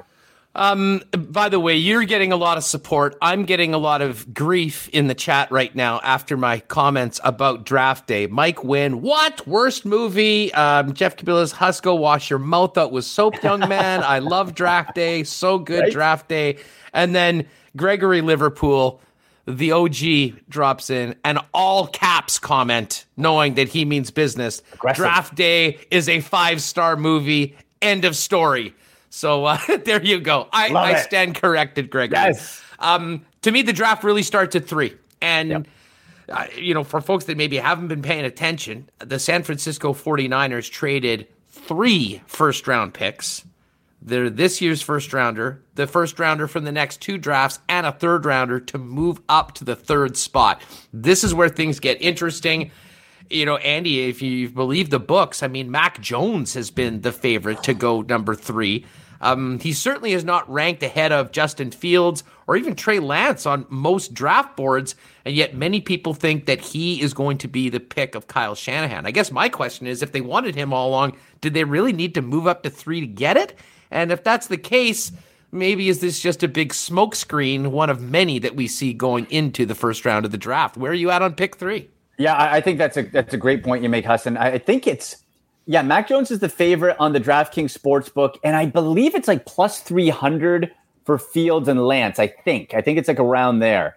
I'm totally with you. If you wanted Mac Jones, you could have stayed put and given up nothing and gotten Mac Jones, unless you got whispers that the Pats or somebody was going to trade up above you there. But that seems a lot to give up to me. This is my ranking, my opinion from what I've seen, read, watched. Mac Jones, to me, at best, is Andy Dalton or Derek Carr, who are fine starters. They're fine. I don't have to give up the world to go get those guys. Derek Carr is a second-round pick. Andy Dalton further than that. So, my question is why? And I have a theory as to why here, Hustler. I believe outside of Trevor Lawrence, the most pro-ready who could step in and run an offense, not to the heights or the possibilities of a Justin Fields or Trey Lance, is Mac Jones. Why is that important? Because of all the other rumors that Jimmy Garoppolo is going to get reunited with Uncle Bill back in New England for maybe a second-round pick or something else. So if that's the case, that picking Mac Jones makes sense to me for the 49ers if you're going to need a day one starter and you're trading Jimmy Garoppolo. If it's any other scenario and you're going to hold Jimmy G for a year because of cap situations, this is a ridiculous pick. You should take Justin Fields and not think twice about it. Or at least Trey Lance, who you then have to sit for a full season as well, because he's super raw. Well, he is, although, I mean, he basically got in, one game this year because of what was happening with FCS. So, I mean, you're sitting him again. I mean, you're basically talking about 2 years without playing and then expecting to go in and run an NFL offense. To me, this pick is so fascinating. Mm-hmm. And then there was the other report today, and I believe this was first reported by Paul Allen, who's the voice of the Minnesota Vikings. PA reported today, take this for what it's worth, that the Niners offered the number 3 overall pick, another pick, and a couple of players from their current 49ers roster to the Packers for Aaron Rodgers. And I read that. And that would be some method to the madness. That would maybe explain why they felt they needed to go out and get the number 3 overall pick. Because, I mean, if there was an earth-shattering trade where Aaron Rodgers was moving on from Green Bay, the ransom for Aaron Rodgers would be huge, and the Packers would need to know that they're also getting, draft capital. Although, of course, they already used their first rounder last year on Jordan Love, one of the more head-scratching picks in recent NFL history. Yes, wouldn't that be the blockbuster of blockbusters? No way the Packers do that. I don't. He said they were rebuffed by the Packers, but again, you can say no. There's still some time to get it done before it happens. You can make it sweeter. You can always make it sweeter, right? Like, Huss, if that happens, that is a draft day movie type of trade. That is so unrealistic and ridiculous that could happen. But yeah, you're right. Jordan Love's sitting there. If you're the Green Bay Packers, and if I'm a fan of them, I'm thinking last year that draft sucked. Unless Jordan Love turns out to be the future franchise quarterback, then fine. I don't think he is, but we'll wait and see. Because after that, you got A.J. Dillon, who turned out to be a third-string running back. You bring back Aaron Jones anyway, okay? Your next pick was a tight end who was a glorified fullback blocker. You got nothing for Aaron Rodgers. That's why this year in my mock draft on sportsnet.ca, I have them taking, and I think I'm trying to push it into existence for Packers fans here, Kadarius Toney, wide receiver. Weapon is the word here, Huss, because Kadarius Toney, you can put him outside, inside, backfield, gadget plays. He's not just super fast. He's also got the ankle-breaking footwork. Like he's got those little steps, and then the ankles fall apart for the defender. Like that's what you get with Kadarius Toney. Now, are there issues? Absolutely. He was a one-year starter. He was a converted quarterback who took a long time to adjust. But it looks like if you give me that type of weapon with Aaron Rodgers, and I got Devontae Adams, Robert Tonyan, Aaron Jones, that's something that could really revive and sort of freshen up that offense. So I hope for that sake, somebody like Kadarius Toney goes there. Now, Andy, let's get back to the first round. You've got Justin Fields going at third, which certainly if hits, there's some money to be made on some of the markets. We talked about the number 4 pick, Kyle Pitts, likely the first tight end, the first non-quarterback taken.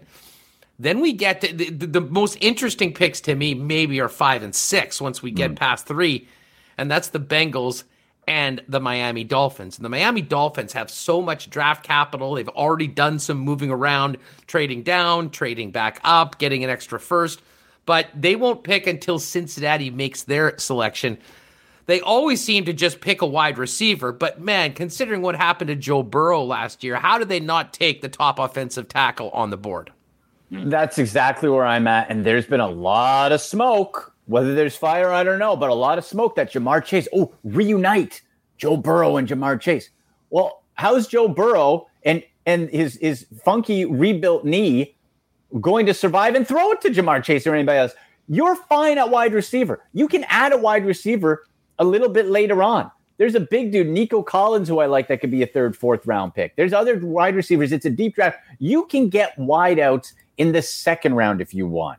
You go get, if you're the Bengals, the best offensive lineman to protect your quarterback. And I think this is becoming more realistic because they did not pick up the 50-year option on Billy Price, who is an O-lineman for them. So I think there is more of a need for offensive line help. And it's okay, there's Riley Reif, there's whoever else, Jonah Williams they have there. So what? Get the best tackle. He's apparently just a total athletic freak because if they don't, then Cincinnati, you are following the same path of the Indianapolis Colts, and you're going to run your franchise quarterback into the ground and out of the league, a la Andrew Luck. Yeah, and we all know how that worked out for the Colts. And, they spent the next 2 years building up their offensive line, and now Carson Wentz is going to benefit from that going to Indy as their new starting quarterback. You then get down to 7, and hear me out. If the Bengals don't go offensive line, and Sewell is still on the board at 7 when the Lions are picking, do the Chargers move up and reunite Justin Herbert with Sewell, who were teammates at Oregon? And I think they feel like they've got their quarterback of the future. Why not bring a guy that was incredibly successful from them as the number 1 guy on the board and do what it takes to get him on the squad? And hopefully you've got, your top tackle protecting your top quarterback for the next decade. I would love that move. Now the Chargers are at 13. I have them mocked to taking Rashawn Slater, the 2nd-ranked tackle generally considered out of Northwestern. So I think it probably depends. Now, I think Penei Sewell is the superior offensive lineman. So I guess it would depend how the Chargers rate the difference between the two and the cost it would be to move up. I think that makes a ton of sense because you want to, in the same vein as Joe Burrow being protected, you want to make sure you're keeping Justin Herbert upright, the reigning rookie of the year. So that would make sense to me. It depends. If they feel like, okay, it's a little dip, but we're fine with Rashawn Slater, then I don't see that happening. But that would be an interesting little bit of a tumble for Sewell. And if Jamar Chase goes to the Bengals, the Dolphins got to take him. And ideally, if I'm looking at this, I want Jamar Chase to go to the Dolphins because if you're the Dolphins, you want to know if Tua is the guy. How do you know if he's the guy? You got to get him some weapons. You got to improve. You got to add The Will Fuller edition is, okay, whatever, unreliable, and he's going to be suspended for the first bit. So get him Jamar Chase, who, I liken him to a Jarvis Landry. 6 feet, 201. He is durable, sturdy, run any route you want, hands, just a culture changer type of guy. So I want that. See what Tua has, because as you mentioned, the Dolphins have a lot of draft capital also next year. So if you aren't convinced Tua is your future quarterback, well, you can go get another guy next year. Andy Mack with us here, getting ready for round 1 of the NFL draft tonight. Andy, one more quick question for you. Quickly, 8 is the Panthers. They traded Teddy Bridgewater yesterday. What do you think Carolina does at 8? This all depends on what happens. It goes back to 3 at quarterback. What did the San Francisco 49ers do? If they take Mac Jones and one of Justin Fields or Trey Lance is available, I think the Panthers sprint to the podium, throw their card at Roger Goodell and say, yes, please, and thank you. We'll take that guy.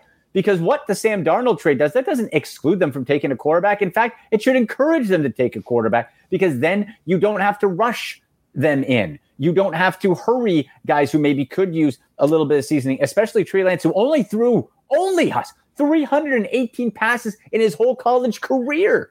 So that makes a lot of sense to me. I get this feeling, I've had this feeling for a few weeks, that the Carolina Panthers are not going to be picking at 8. Either they trade up to get a quarterback, or whoever they want is gone and they trade down. That's the vibe I get out of that. But if one of those 2 QBs are there, maybe they feel good, stand pat, and take one of those. I just wonder, though, what's the movement going to be like in New England? Belichick's super aggressive. What is he going to do? And does Bill Belichick end up getting their quarterback of the future? Man, there's so many great storylines going into tonight's first round, and I am even more ready for it after talking to you than I was before. Andy, love having you on the program. Keep up the great work. We'll have to maybe get you back next week and do a little wrap-up of everything that happened over the weekend. But just before we go, where can people find you on social media, and maybe plug the last-minute mock draft for people to check that out before we get going tonight? Absolutely. There's so much content over the last 48 hours I put out, has my head spinning. So at AndyMC81 on Twitter, at AndyMC Sports on Instagram. The mock draft is up on sportsnet.ca. Got an hour-long NFL draft preview show. We do some bets, some mocks, some trade scenarios as well. That's up on the Sportsnet YouTube channel. All over there. The Fantasy Minute talking running backs is up there as well on social media. I'm actually going to be doing a live through the first 10 picks. I'm going to be joining ESPN Radio in New Jersey, 97.3 on their live YouTube stream tonight, doing some live draft coverage for ESPN. So I'm pretty pumped about that.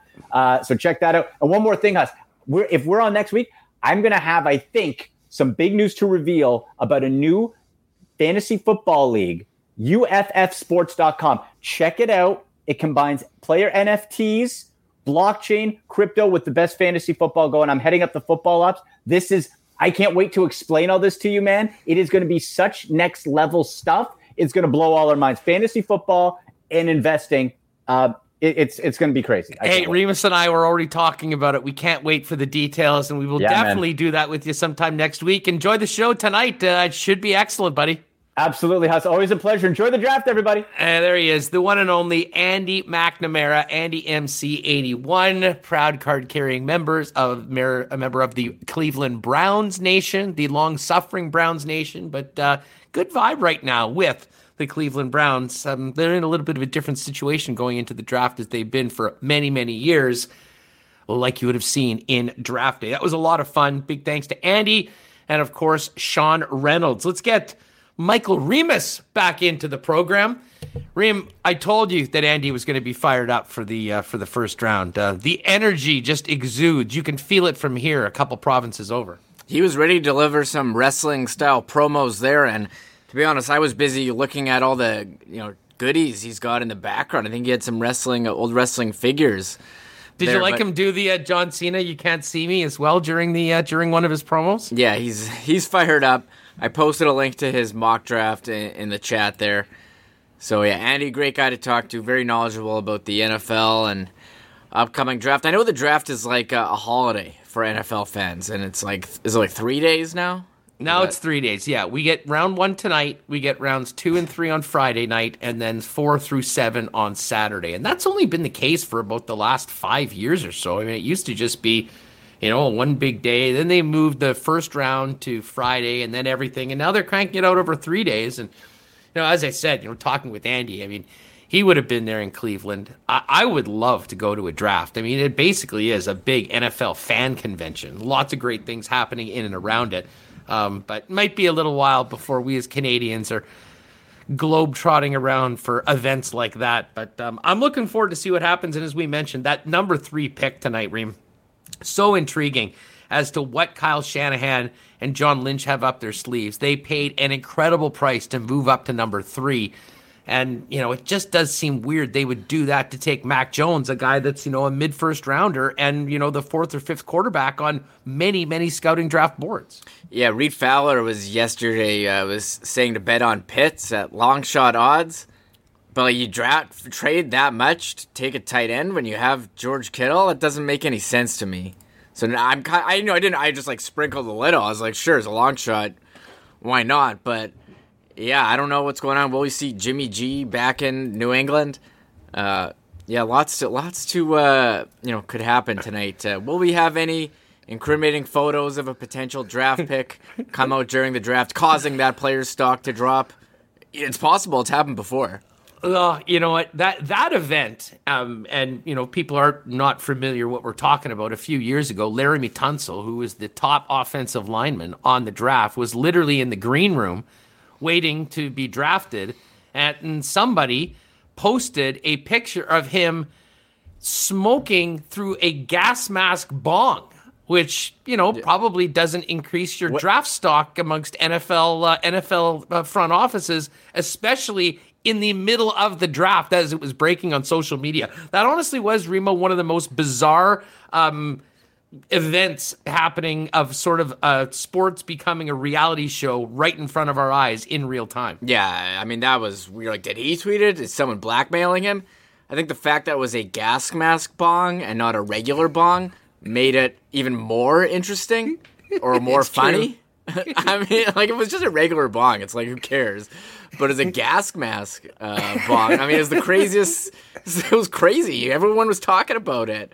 And causing his stock to he probably lost millions of dollars because he fell in the draft. He did, and you know who the big winners of all of that was the Miami Dolphins, because he fell down to 13. They took him, and then a couple years later traded him to the desperate Houston Texans for multiple first-round picks. Well, one of those first-round picks happens to be the 3rd overall selection that the 49ers just dropped another 3 first-rounders to move up to. So Miami has basically took Tunsil and then turned it into an incredible bounty of picks, and they're set up for the next few years when it comes to the NFL draft. Yeah, shout out to Owen, who says in chat, he says, gas mask bongs are no joke. That is that's true. James says it puts hair on your chest. I'll take those guys' word for it. If you need a little hair on your chest, go find a gas mask unit and hammer a few bowls in that sucker. All right, you know what? While we finish up on the draft, we'll get to the cool bet lines today. We'll get to hockey in just a second. But here's some updated numbers, and this is interesting. First quarterback non-drafted. Dusty and I talked about this on Tuesday when we were going over. By the way, all lines available at coolbet.com. Check out our Twitter at SportsTalkWPG for a link and a bonus code if you'd like to play with us at Coolbet. Got a great deal for you. So when we were doing the lock shop on Tuesday, I gave out Kyle Pitts as the first non-quarterback drafted at minus 154. That number is now minus 323. So, there has been some volatility with these markets. Penei Sewell, who we're talking about potentially going to the Bengals at 5. He is minus 500 to be the first offensive lineman drafted. Patrick Surtain, 2, the second, I guess that would be. He's minus 189 to be the first quarterback drafted. And it doesn't seem to be any doubt who the first receiver off the board will be. That's Jamar Chase. He's minus 2,000. But you know what it is funny, Reem? We always see these odds. We always see the mock drafts, and there's always 1 or 2 picks that completely shock everybody. And I guess from a betting standpoint, just trying to identify where that will be. And to me, like we talked with Andy, I mean, Justin Fields or Trey Lance at number 3 when all of the money seems to be on Mac Jones to be the number 3 pick. There's going to be a real interesting sort of side wagering angle to the festivities this evening. Yeah, we'll have to wait and see what happens. All eyes on the 49ers, made the big trade, hitting number 3. And yeah, we'll draft day always comes reality. And Huss, you got a lot of heat in chat. Yeah, big time about the draft day. Have you seen it? What's your take on draft day? I've never seen it. I'm not thinking, isn't that movie? I don't think I'm the target audience for that movie. So what do you mean you don't like NFL based romantic comedies with Kevin Costner and Jennifer Garner and some of the more ridiculous story? I mean, it certainly was the Hollywood. Pretty wild stuff, like Kevin Costner's going and meeting the owner at a water park on the day of the draft. I mean, does that happen very often?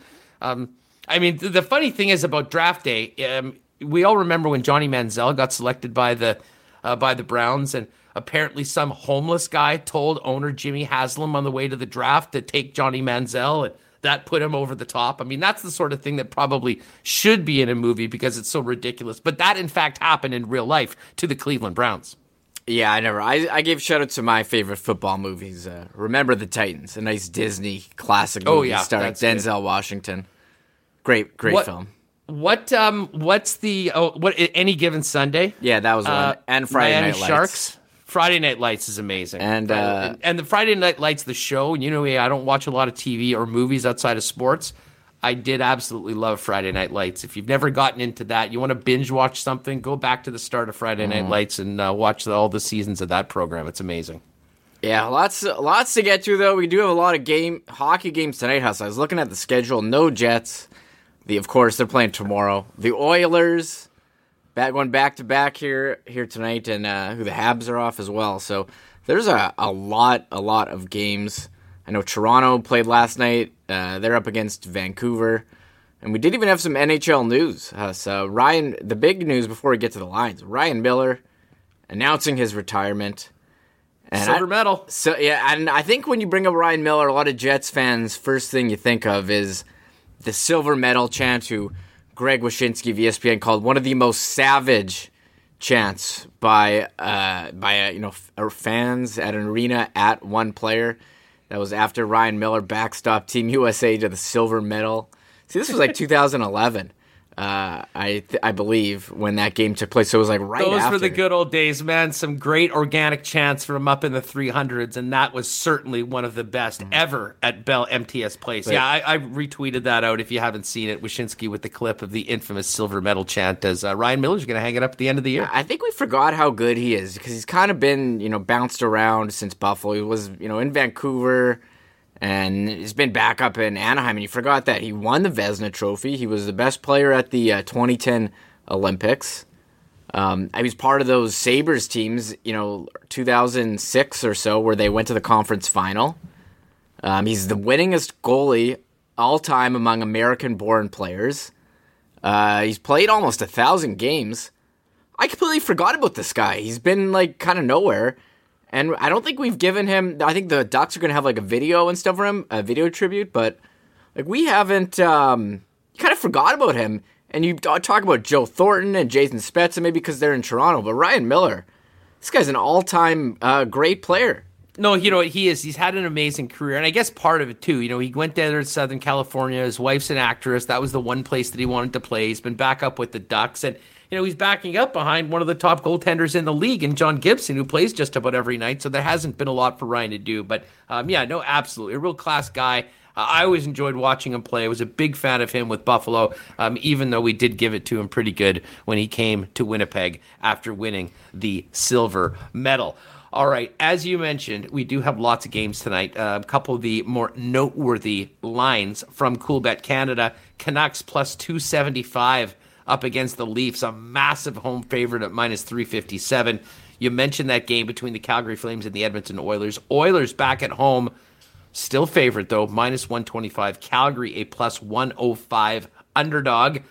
And the St. Louis Blues plus 130 going up against the Minnesota Wild, minus 154. And the Battle of New York, Islanders plus 105 at the Rangers, who've been playing quite well lately, minus 125. coolbet.com. If you want to use our bonus code WST, you'll get a nice bonus when you do it. But we've got a link on our Daily Lines tweet, which goes out every day at Winnipeg Sports Talk on Twitter and our other streams. Any leans on those games tonight, Remus? Or have you already got some lineups done for tonight? Where are you going? Yeah, I was looking at the DraftKings lineup, the lines to make my DraftKings lineups, and some big favorites. Toronto, Carolina, Boston against Buffalo. I really didn't look too closely. I mean, if you wanted to take Calgary on a back-to-back against Edmonton, I think Calgary seems to have picked it up a bit. Tough to bet against Connor McDavid. Maybe the Wild going with Cam Talbot tonight against the Blues. I would maybe lean there, but I'm not too sure. I do want to give a shout out to we do our Winnipeg Sports Talk DraftKings games on Jets nights. 20 people usually. 70% of them last night picked Connor McDavid. You tweet that. I had a laugh that 70% of people. Was that 14? I was hoping he'd be a great fade play last night, and the Jets might be able to keep him, in check, which they kind of did. And then, he still ended up with 3 points, 2 in the power play, 1 empty netter. But they all count, both on the ice, in the stats, and on DraftKings in your lineup. Yeah, tough to it's amazing the top guys, McDavid, McKinnon, Matthews. I mean, they're all pretty much like guaranteed points every night. So a couple tough calls. I'm looking forward to that Toronto Vancouver game. That's at 6:30. Maybe I'll tune into that one. I'm not sure. Pittsburgh Washington. You don't really hear too much about the Crosby versus Ovechkin rivalry, although it could be because I don't know, we're just not paying attention to any of these U.S. teams. We're in our own league up just here. wait for the playoffs. Then we'll be talking about it. Excuse me. As you've got Boston, Islanders, Pittsburgh, and Washington. Both of those first-round series are going to be meat grinders, and it'll be interesting to see who the last team standing is in that division. Great call from Gregory. We're talking about Ryan Miller. Don't forget his time in Rochester, Remus and Haas. Who can forget the lockout year when the Moose had that great club and ended up beating Rochester? They had some great players as well, but Ryan Miller, the goaltender for that club. So it does go all the way back to the Moose days in the American Hockey League.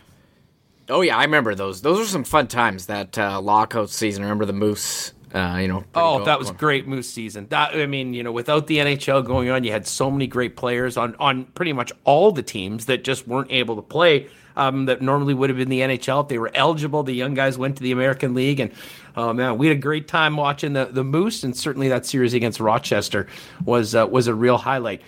We're getting a bunch of thoughts in the chats on these movies. Mitch is down with Friday Night Lights. The TV show was very good. Could not agree more.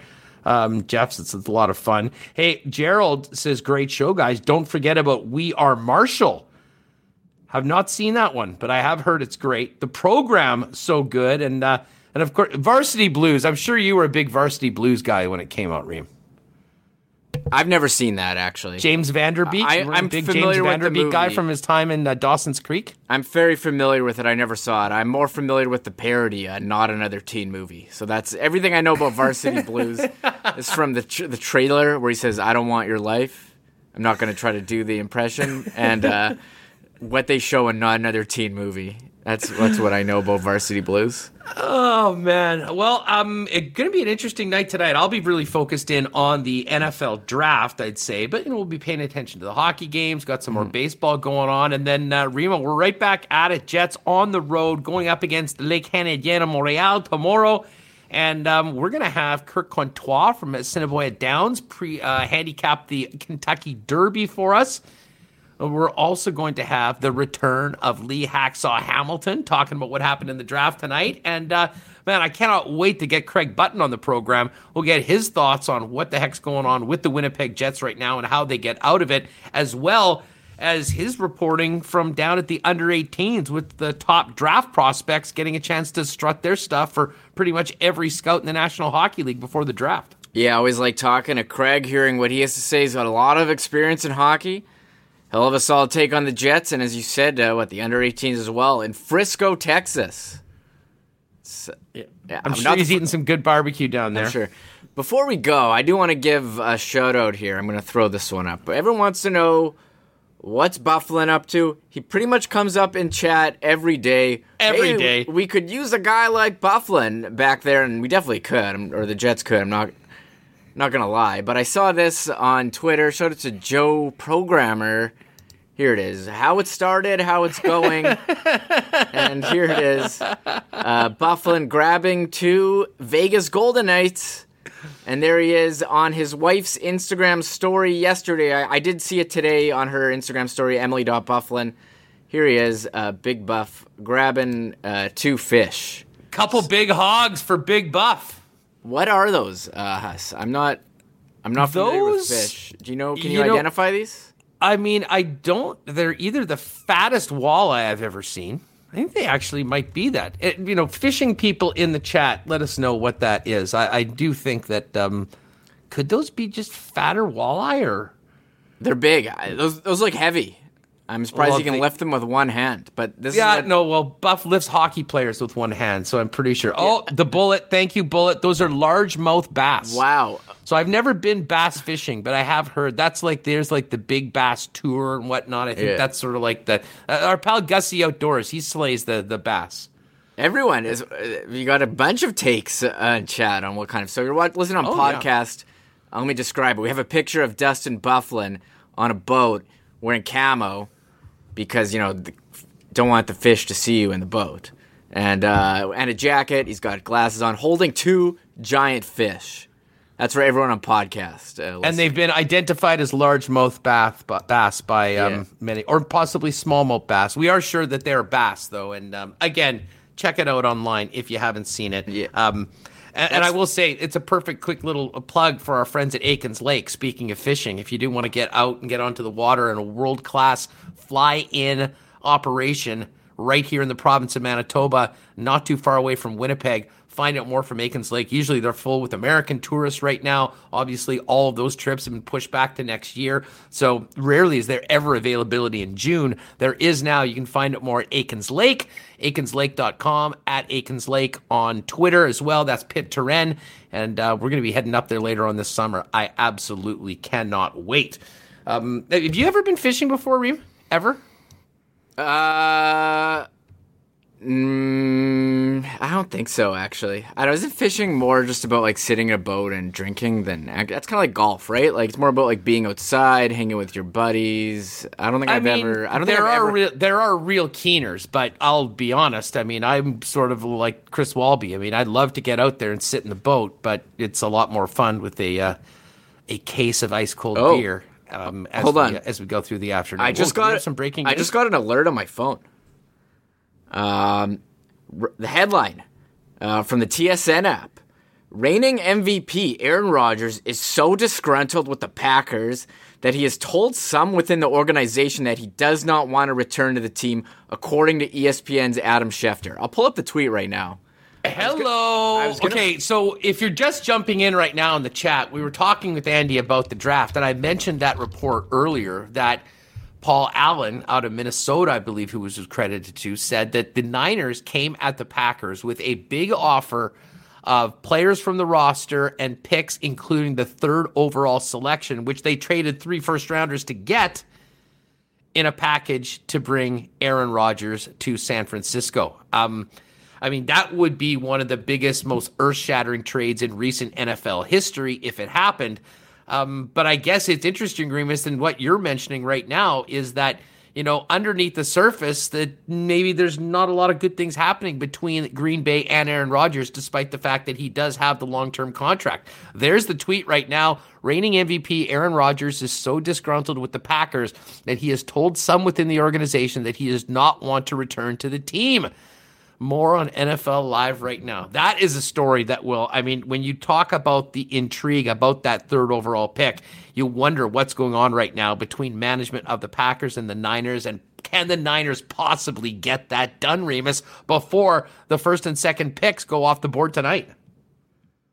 That's crazy. Now I'm going to have to... I wasn't going to tune in before. I might have been, catching up on episodes of Top Chef Canada with my wife or watching Top NHL Shot hockey. Canada? Top Shot Canada? It's just guys' opening moments? No, Top Chef, not NBA sorry. Top Shot.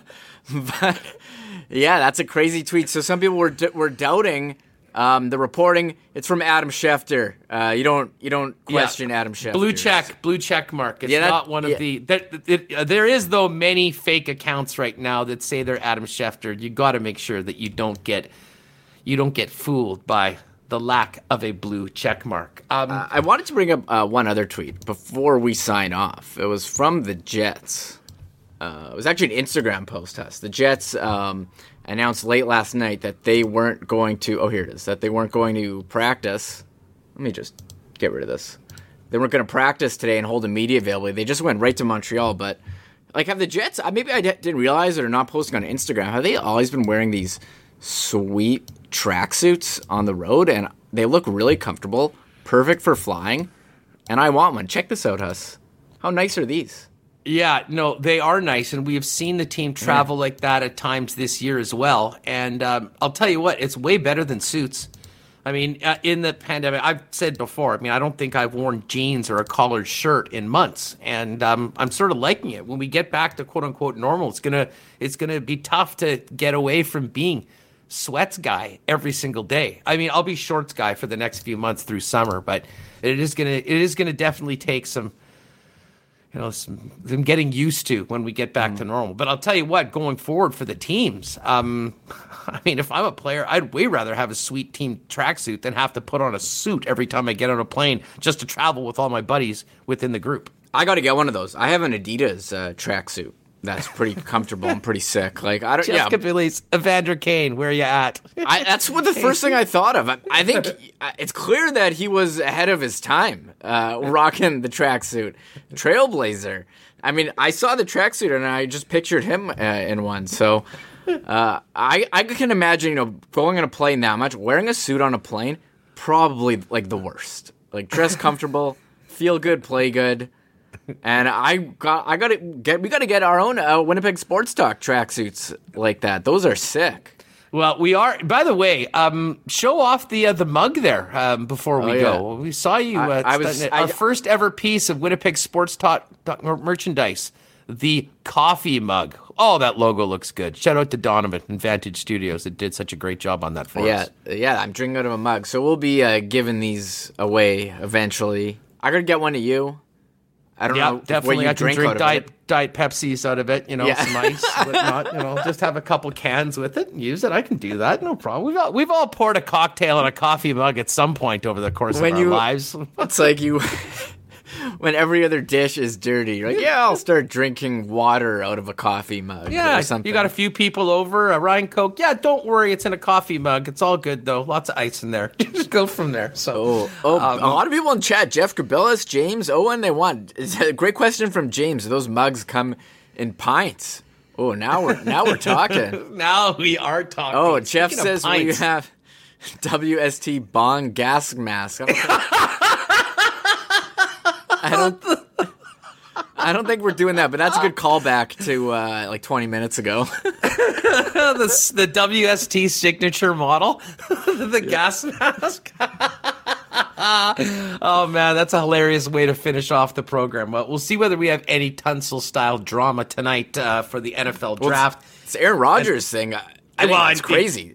No, for sure. Listen, I'm going to be turning on the tube and watching all of it coming up right leading into it, as well as the reports going on beforehand. And by the way, we've got those glasses. We'll also very soon have some other stuff for you guys that I think you'll be interested in. We'll, of course, let all of our regs that join us every day on YouTube and on the podcast know about it first here on Winnipeg Sports Talk Daily. All right, we got to thank Sean Reynolds for joining us. Don't forget Kenny and Rennie tomorrow morning, 9 a.m. They should have a great show. Kevin Weeks coming on to the guys, as well as Mean Gene Principe. And we'll be back tomorrow with Lee Hacksaw Hamilton, Kirk Couture from Assiniboia Downs teeing up the Kentucky Derby, and Craig Button on the latest on the Winnipeg Jets and the World Under-18. It's going to be a great, great show. And, of course, we'll have all the reaction from tonight's NFL draft. And who knows, potentially we could take a detour. If Aaron Rodgers gets traded tonight, I have a feeling there might be a little more football talk than normal, even on a day in the middle of the NFL draft, Remus. Yeah, I saw this tweet from Adam Schefter. He was talking about like an MVP has never been traded. Where is this tweet? There's never been an NFL MVP traded after winning the award in the previous season. The only MVPs not to return to their team after winning the award were Norm Van Brocklin and Jim Brown, and that's in the 60s. So this is unprecedented stuff here with an MVP. And Aaron Rodgers, what is he, 38 now? Getting older. But he's sick of the Packers not getting him any receiving help. Well, I honestly, actually, I think this all goes back to last year at this very time. I mean, drafting a quarterback and a running back in the first 2 rounds when, this team is so close to, being a Super Bowl champion. So, yeah, it was crazy. And how about that when they didn't go, when they kicked the field goal in the playoffs? How much is that? Like, that's just like the cherry on top. Remember that in the playoffs where everyone's like, why? 4th down and they didn't. That's the moment that if they make football NFTs, that's the moment I want the field goal decision. I'm hoping. I love that. Yeah, they gotta have like joke NFTs. I agree. Oh man. Anyways, thanks to the guys for joining us. Thanks to everyone with us in the chat. Of course, thanks to our sponsors: Not Autocorp, Boston Pizza, Royal Sports. Don't forget Royal Sports. You want one of these draft hats? Head down there. They're all there right now. Nick and Nikki DQ, Breezy Bend Golf and Country Club, who does all of our golf reports. And, I did mention, speaking of Breezy, Course Back Open, going to be a great weekend with the weather getting nicer. We do have PGA Tour action right now. Was interested to see where the Canadians are. Nick Taylor, 2 under right now. He is 5 back of Keegan Bradley, who is the leader. Where is our man Corey Connors? Corey Connors is 1 under. David Hearn is 1 under as well. Corey Connors is one of the top favorites for this event, so we'll see how he can do. Michael Glidgick is even through 5 holes. So, of course, we'll have our golf report tomorrow for Breezy Bend to let you know what's happening with the Canadians out at the Valspar Championship. Yeah, before we go, we're closing in on 3,900 YouTube subscribers. So the countdown to 4K is on. And also, there was someone who left a review on our iTunes podcast. And do that if you haven't. They said, I don't know how to catch the live show on YouTube. Where do I find that? You guys never tweet it out. I don't know. I tweet it out pretty much every day, but just search Winnipeg Sports Talk on YouTube. To that person who reviewed us on Apple who said they didn't know how to find us. So Winnipeg Sports Talk on YouTube. We are here at 1 p.m. I just wanted to give a shout out because sometimes people don't know, and we do see people come in on the chat. Who say, hey, would you listen on podcast? I had some time. I'm popping in. And we also have had people in the last week message us on Instagram being like, Huss, I'm so glad I found you. I didn't know that you were doing this. So if you know someone who doesn't know about this, let them know. And if they were a fan of us previously.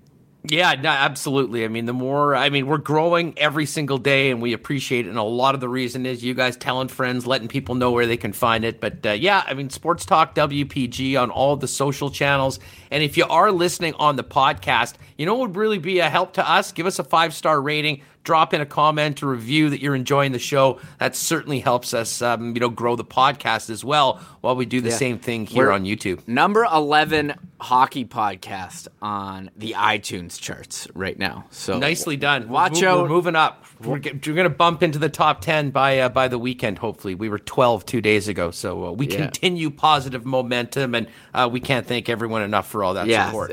Seriously, it's incredible. I never thought that would be so very nice. Gang, thanks for being with us. Enjoy the draft tonight. All the sports action, baseball, hockey, and whatnot. We'll talk about it all tomorrow. Craig Button, Hacksaw Hamilton, and a Kentucky Derby preview with a Assiniboia Downs handicapper, Kirk Contois, all set up to take you into the weekend tomorrow. Thanks again for being with us on Winnipeg Sports Talk Daily. Have a great night, and we'll catch you tomorrow at 1 p.m. Oh, my God! Oh! Shut it down! Let's go home! Thanks for tuning in to Winnipeg Sports Talk Daily. Make sure to subscribe on YouTube and your favorite podcast feed at winnipegsportstalk.com.